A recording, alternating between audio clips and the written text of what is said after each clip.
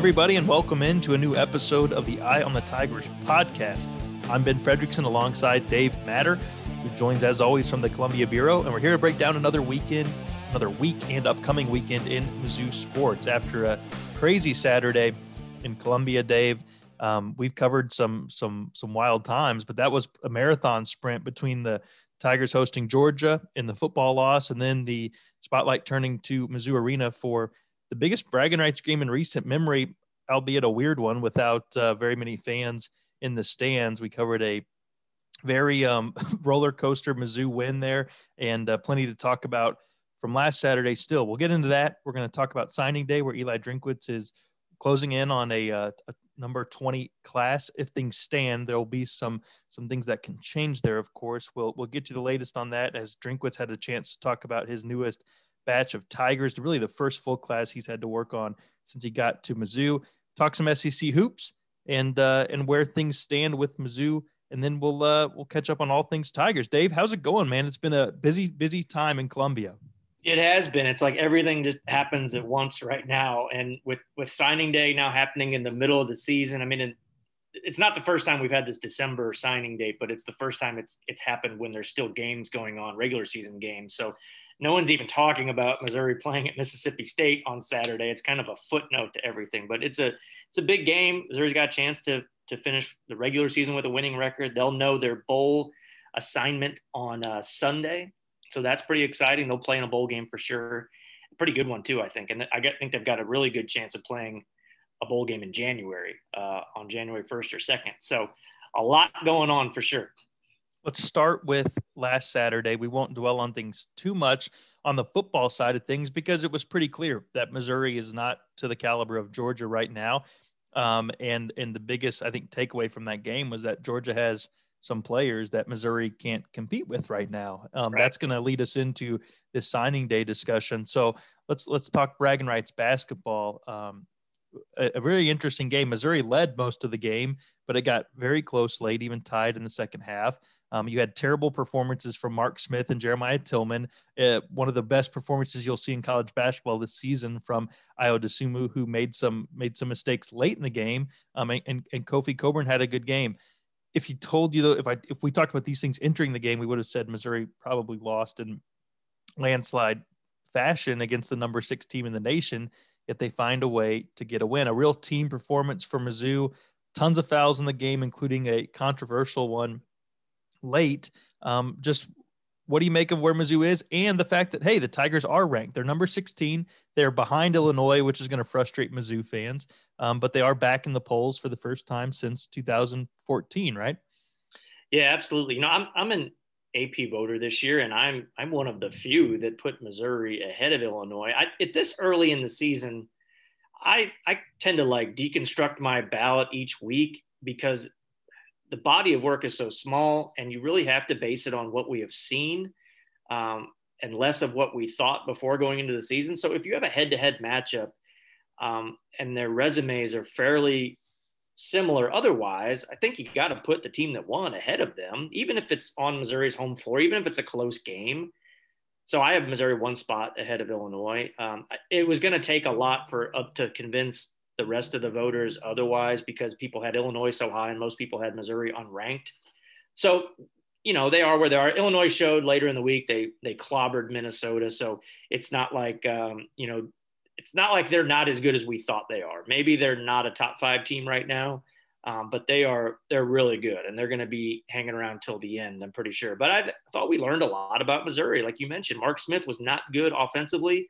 Jeremiah Tillman had a tough time in that matchup against Coburn, but Missouri on this night was the deeper team. They were the better team. Now, they didn't have necessarily the best players, but they had a Javon Pickett come through. They had Mitchell Smith come through. Drew Smith was what he always is. Pinson had some flashes. Illinois did not have that supporting cast. Adam Miller, the freshman shooter, was invisible in that game. They didn't get much of anything from Trent Frazier.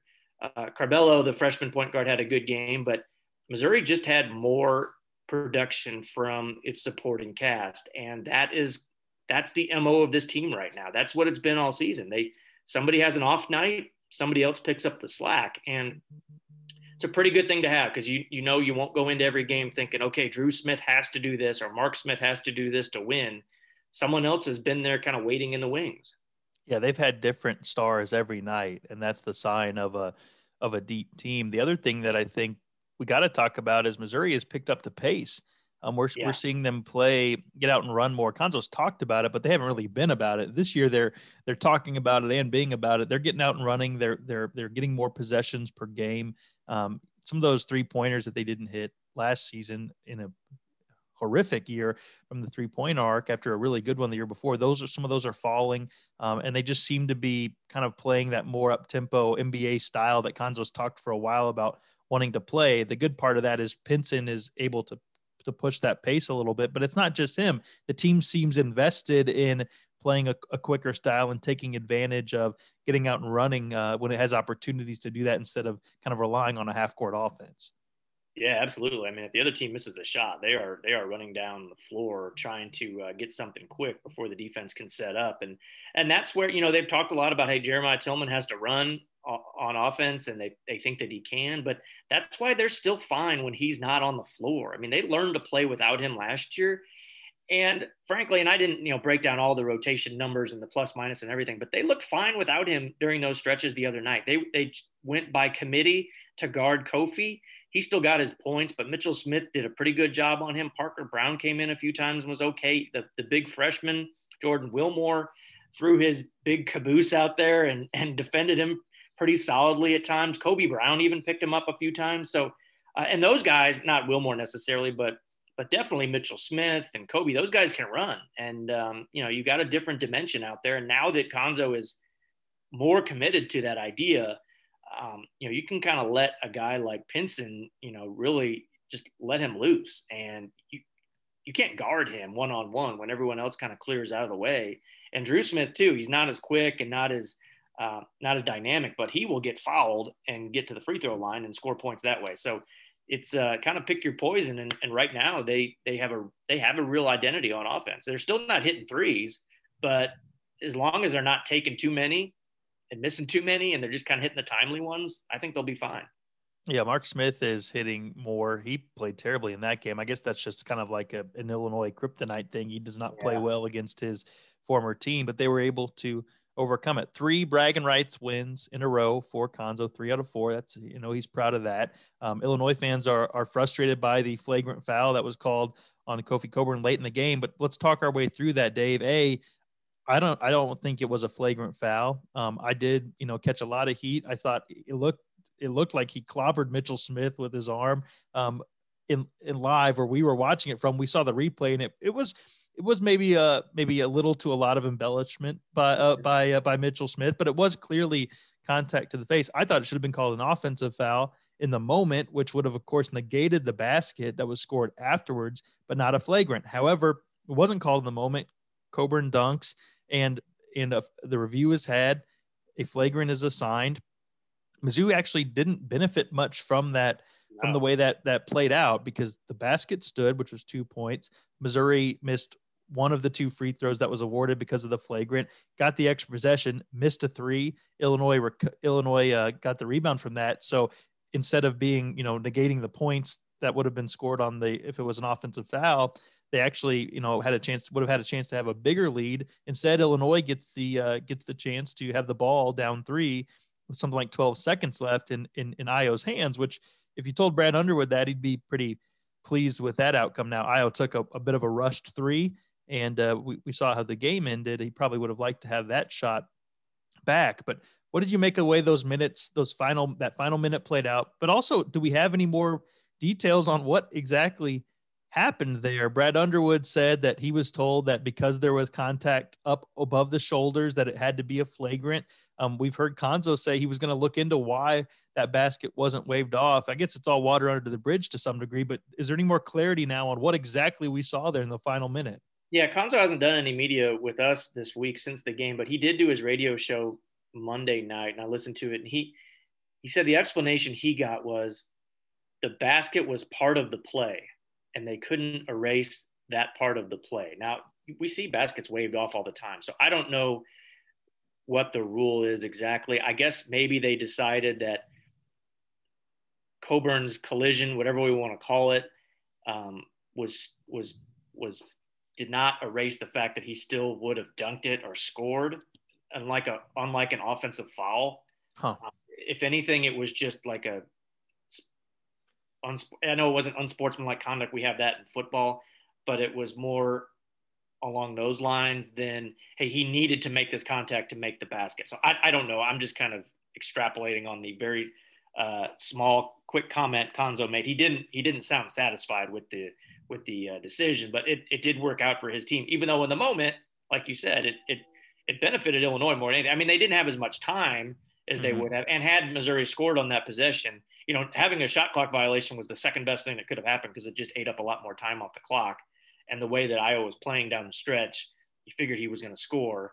But yeah, it end up in the end worked out in Missouri's favor, but that doesn't mean that Konzo was really satisfied with how it unfolded that way.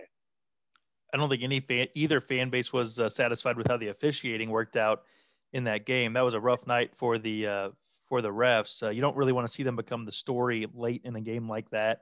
There were some ticky-tack fouls earlier in the game that I think kind of defined the choppiness of the game, more than 50 fouls. And they should have, I think everybody wished they would have let him play a little bit more, including Jeremiah Tillman, who fouled out on what has to be one of the weakest offensive foul calls you will see this season. So anyway, pretty good game. Wish the refs wouldn't have been as big of a part of it, but hey, this was the biggest win in terms of ranked opponent that Konzo Martin has had in his career, Dave. Missouri is, as of that moment, they were one of 5 teams in the nation to have multiple wins against top 25 teams. This was a Tigers team that was picked to finish 10th in the SEC. I think we're starting to see a little bit more about the SEC now. That seems like that's not going to be the case. There are some undefeated teams in the SEC. There aren't very many who have been all that impressive. Kentucky looks to be down. I do think Tennessee's really good. They got a late start because of COVID, but they're a talented team. They were picked to win the conference. That might be the case. We'll see, because Missouri plays them to start the SEC schedule after their final 2 non-conference games against Prairie View, A&M, and Bradley. But it seems like Missouri is going to be a bigger factor in the SEC than a lot of people thought. Yeah, absolutely. And this was as of yesterday, so it doesn't count games that were last night. And there's not much going on this weekend as far as major games. Now, Kentucky plays North Carolina. They were supposed to play UCLA, but they changed that game around. As of Wednesday, the SEC was 5-8 against other high major conferences. So against the Big 12, the Big 10, the ACC, the Big East, and the Pac-12. Missouri's got 2 of those wins. The other 3 are Alabama over Providence. Alabama also has 2 losses to other high majors. They played a fairly tough schedule so far. Florida beat Boston College, and Tennessee beat Colorado. That's it. So Missouri's not only has the most wins over high majors, they have the 2 best wins by far, Oregon and Illinois. Kentucky's 0-3 against high majors. Who else? A&M's got a loss. Mississippi State has a loss. So not a lot of tough scheduling so far from the league. Actually, Richmond is 2-0 against the SEC also. They beat Vanderbilt the other night. We know they already beat Kentucky. So it's a little bit hard to fault non-conference scheduling this year, just because so many things got canceled. But Missouri's been tested, and they have arguably the best resume. Now, Tennessee also beat Cincinnati, but they got a slow start, so they don't have as many games. As long as Missouri finishes things out here, they play Prairie View, A&M Friday, and they play Bradley next week. And Bradley's not a pushover by any means. As long as they win out, they will have, I think, the best resume in the SEC going into conference play, for whatever that's worth, in a year where schedules are a little watered down. Things looking up for Konzo's team, and things looking up for Eli Drinkwitz's team, Dave. Signing day, this is unique. They've changed, of course, signing days. It used to be one day, and the fax machines were out, and you had a good read on the classes after the day. And now there are 2 signing periods. Drinkwitz has said they plan on signing more players in the second period. But where things stand right now, Missouri has grabbed a bunch of 4-stars, more than previous seasons combined under previous coaches. This is the first full signing class that Drinkwitz has had, not in terms of numbers, but in terms of having a full calendar year to go after it. And I think Missouri fans have to be pleased with what they see. Right now, the class is ranked 20th in the nation. There's a good amount of good players from the St. Louis area, which is always going to be a theme for Mizzou. That a lot of the talent from from the state comes out of this area, and Missouri has made some inroads there, whether it's in East St. Louis with a guy like Tyler Maker and Dominic Lovett, or Lutheran North with Trevion Ford. There seems to be some momentum there, and also across the state in general, but not just limited to Missouri either. There's a couple 4-stars from Indianapolis area, which is unique. So what do you make of the class where it stands? What did you make of what Drinkwitz said in his first comments about this group? No real surprises in this. Most of these guys were committed, but now that he's had a chance to weigh in on it, what did you take away from his comments? I was pretty impressed with what this class ended up being for a lot of circumstances. I always kind of look at it like, okay, the 3 things you need to do. You need to address major needs that you need to fill immediately. That for Missouri is the defensive line. Yeah. They went out and signed 7 guys that they project as defensive linemen. Most of them are listed as ends right now. Some can bulk up and move inside to tackle, but the way Missouri's system is right now, those guys can move all around anyway for the most part. And some of these guys that are listed as defensive ends are going to be more stand up on 2 feet type guys like Trevion Ford. He'll play that kind of buck linebacker spot, and he is as good as any in the country as far as just a pure pass rusher. Played really good competition. I think he had 37 sacks in his high school career, so he's doing something right. So that was a really good get. Kyron Montgomery is one of those Indianapolis guys, another big guy, 6'4", 250 type defensive end pass rusher. So they did that. They got that line, and they got a couple of junior college defensive linemen too that physically you would think would be able to play right away. And then they did a really good job in the state, like you mentioned, 8 guys in Missouri, if you include the 2 East St. Louis kids, which they do when they talk about in-state recruiting. And they got some quality ones too. The 2 DeSmet kids, Taj Butts, the running back, Makai Wingo, the defensive tackle. You get the 2 from East St. Louis. You get Tyler Hibbler, a safety out of Trinity. Safety is a position they really needed to address. Ryan Horskamp, tight end from Washington, Missouri, which we include in our area region or reading coverage area as far as St. Louis goes, so he counts. And then the big offensive lineman, offensive tackle from down at Jackson, Missouri, Connor Tollison. I've never seen, I can't remember a guy who the 2 leading recruiting sites had such different perceptions of. He was a 4-star, number 2 guy in the state, according to 24/7. But then you look at Rivals and he's a 3-star and he's like the 11th guy in the state. So either way, Missouri got a big old offensive tackle that I think they definitely need to develop there, as we saw in that Georgia game. So really good job there. And then I think you always got to get a quarterback, and they got one in Tyler Macon, who they really focused on early, not long after Drinkwitz got the job. He really likes the fact that the guy's a winner, won a state championship for East St. Louis. He's a leader. He really helped land a lot of these St. Louis guys. And he's a true dual threat. I mean, he set the Illinois state record for touchdowns in a season with 56 his junior year. Of course, he didn't play this year. And he's going to enroll early, him and Dominic Lovett. So everyone freaks out and wonders, what are you going to do with multiple quarterbacks? You've got Connor Bazelak. Now you got Tyler Macon coming in. You let that figure itself out. I mean, it's the worst thing you can do is not have enough quarterbacks. Now you've got a couple, and they've got several offers out for some high-profile 2022 quarterbacks. So they're not going to stop with these guys.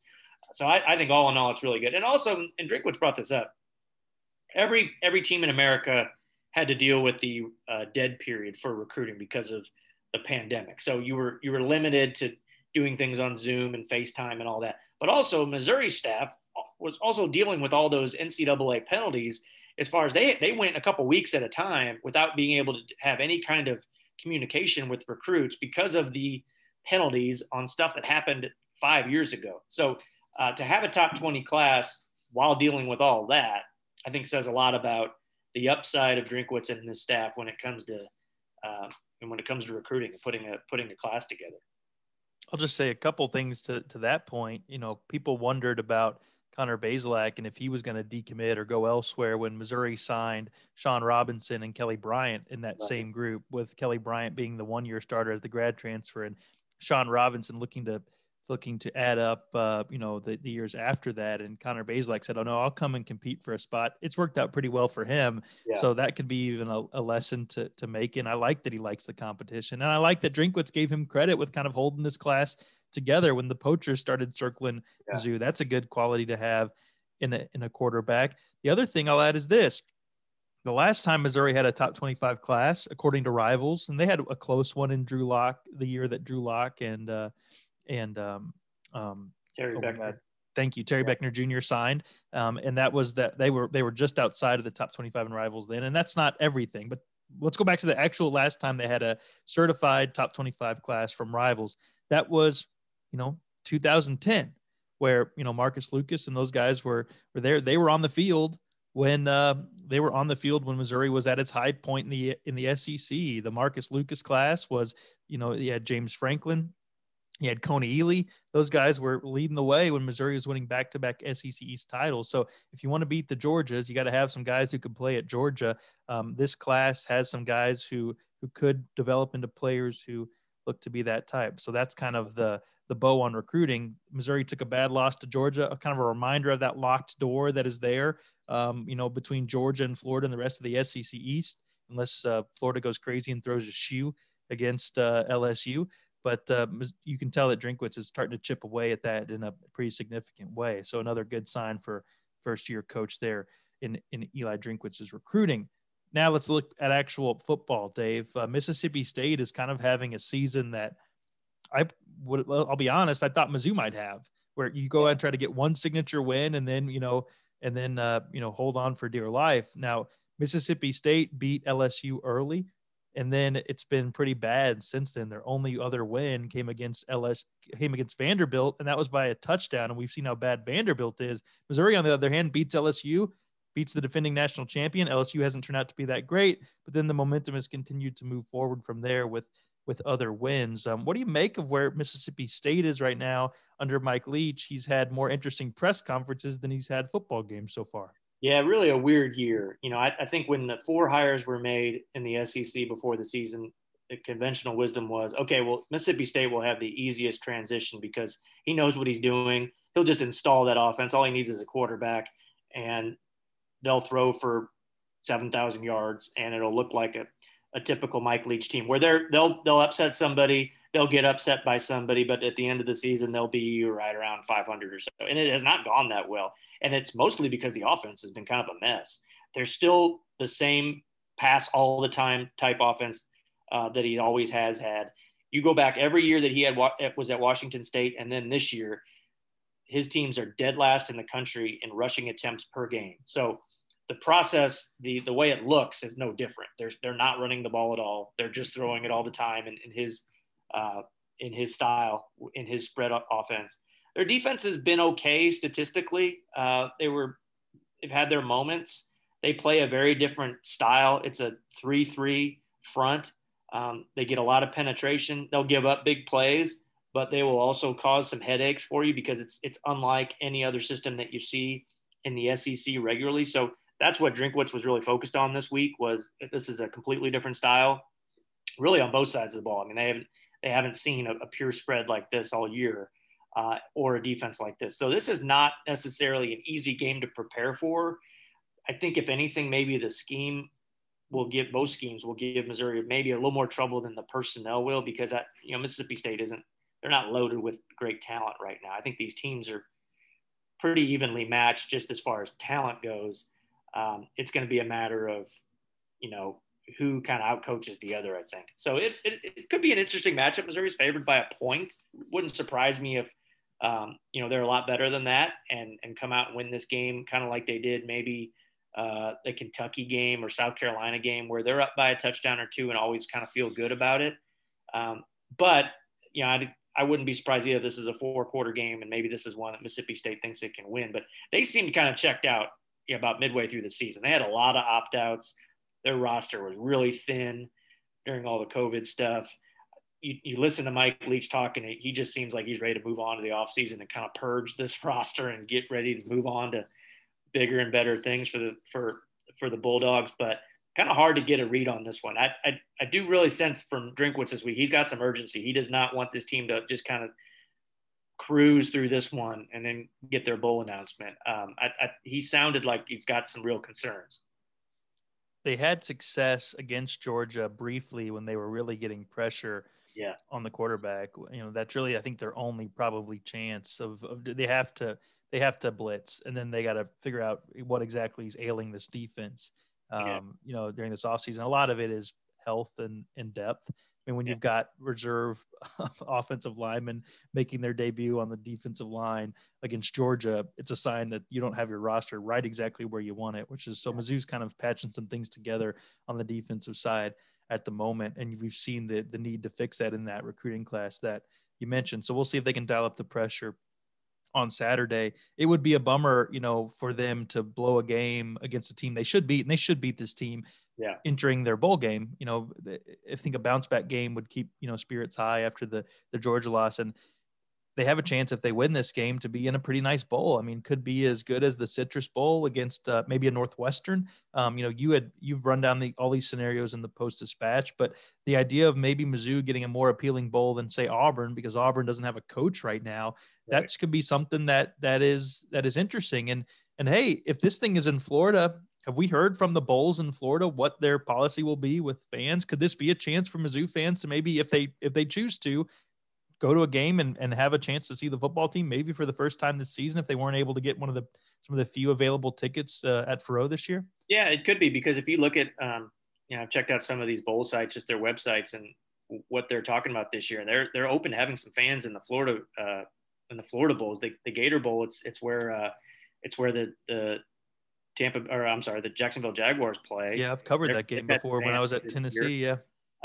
Tampa is where the Outback Bowl is where the Bucks play, and they're still having fans, to my knowledge. So I think they would be open to that. I don't know what capacity would be. What they're not going to do, they're not going to have like the week-long festivities that you don't have the bowl. Teams are only going to go down 1 or 2 days in advance. You're not going to have 3 weeks of bowl practices just because the season's gone so much later. So the one interesting thing is the SEC is doing things a little bit differently this year. That pool of 6 bowls that normally the league assigns, hey, Missouri, you're going to go to the Liberty Bowl this year, and you're going to play Oklahoma State. That's what the league wants. That's what the bowl partners wants. Missouri's a little bit of say in that, but not a whole lot. This year, they're going to look at the records of the available teams, and everybody's eligible this year, remember, except LSU. They took a postseason ban. So even that poor LSU. That's really they're really suffering by taking that bowl ban this year. Yeah. So 3-7 Arkansas is eligible for a bowl, just like 5-4 Missouri is right now. And what they're going to do is the league is going to ask everybody that, hey, here's your preferences. What bowl would you like? And we're going to go in order of record. So if Missouri or Auburn have the best record, they'll get their choice. Now, Missouri would like to play in one of those 2 Florida bowls, the Outback, which is January 2nd this year against the Big Ten, or the Gator, which I think is also January 2nd against the ACC. Now, the Citrus would be above that. The Citrus actually picks who they want. They pick after the playoff bowls, and they really could. If Georgia, Florida, and Texas A&M are all in those New Year's 6 bowls, which they should be, then they would have the choice of Auburn or Missouri. Now, Auburn's, they're the brand name team a little bit more so than Missouri. They don't have a coach right now. Will they have one by Sunday? Maybe. They could. It seemed like that was kind of moving fast. Would that even matter to them? I don't know. They signed 12 guys yesterday without having a head coach. So I guess they can get a bowl game without having a head coach. So we'll see. Interesting that you would sign a scholarship agreement with a school that doesn't have a coach. That one's confusing to me. Maybe they know something. Maybe those guys know something that we don't about the Auburn coaching search. Dave, this is it's going to continue to be busy here with these 2 sports going. You'll be in Starkville for coverage of the Tigers game there. It's their first game in Starkville, correct? The first time they've ever played there, because they used to play in Jackson, I think, when they've been there in the past. Missouri went there in 1981, but the game was in Jackson because that's when Mississippi State used to kind of split their games between Jackson and Starkville. If you need some restaurant recommendations, I gotcha. Last time I was there, I had roadside crawfish. I don't know if crawfish are in season right now. I think you're safe to eat them in the colder months because there's less chance of bacteria. But if you do go to the crawfish stand, be sure not to take your contacts out within 6 hours afterwards, because you can get the spice in the eye. That's a lesson I learned personally last time I was in Starkville. You'll have coverage from the road, Dave. Keep up the good work. It was fun to be with you last Saturday in Columbia, and there should be some more fun Saturdays here in store. Encourage folks to check out all of Dave's work. Easy to find, stltoday.com. Our podcast is available on iTunes. Just search for Eye on the Tigers podcast. Keep up with Dave on Twitter at Dave_Matter. I'm at Ben_Fred. We'll talk to you next week, breaking down another week and upcoming weekend in Mizzou sports. For Dave, I'm Ben. Have a good weekend, everybody.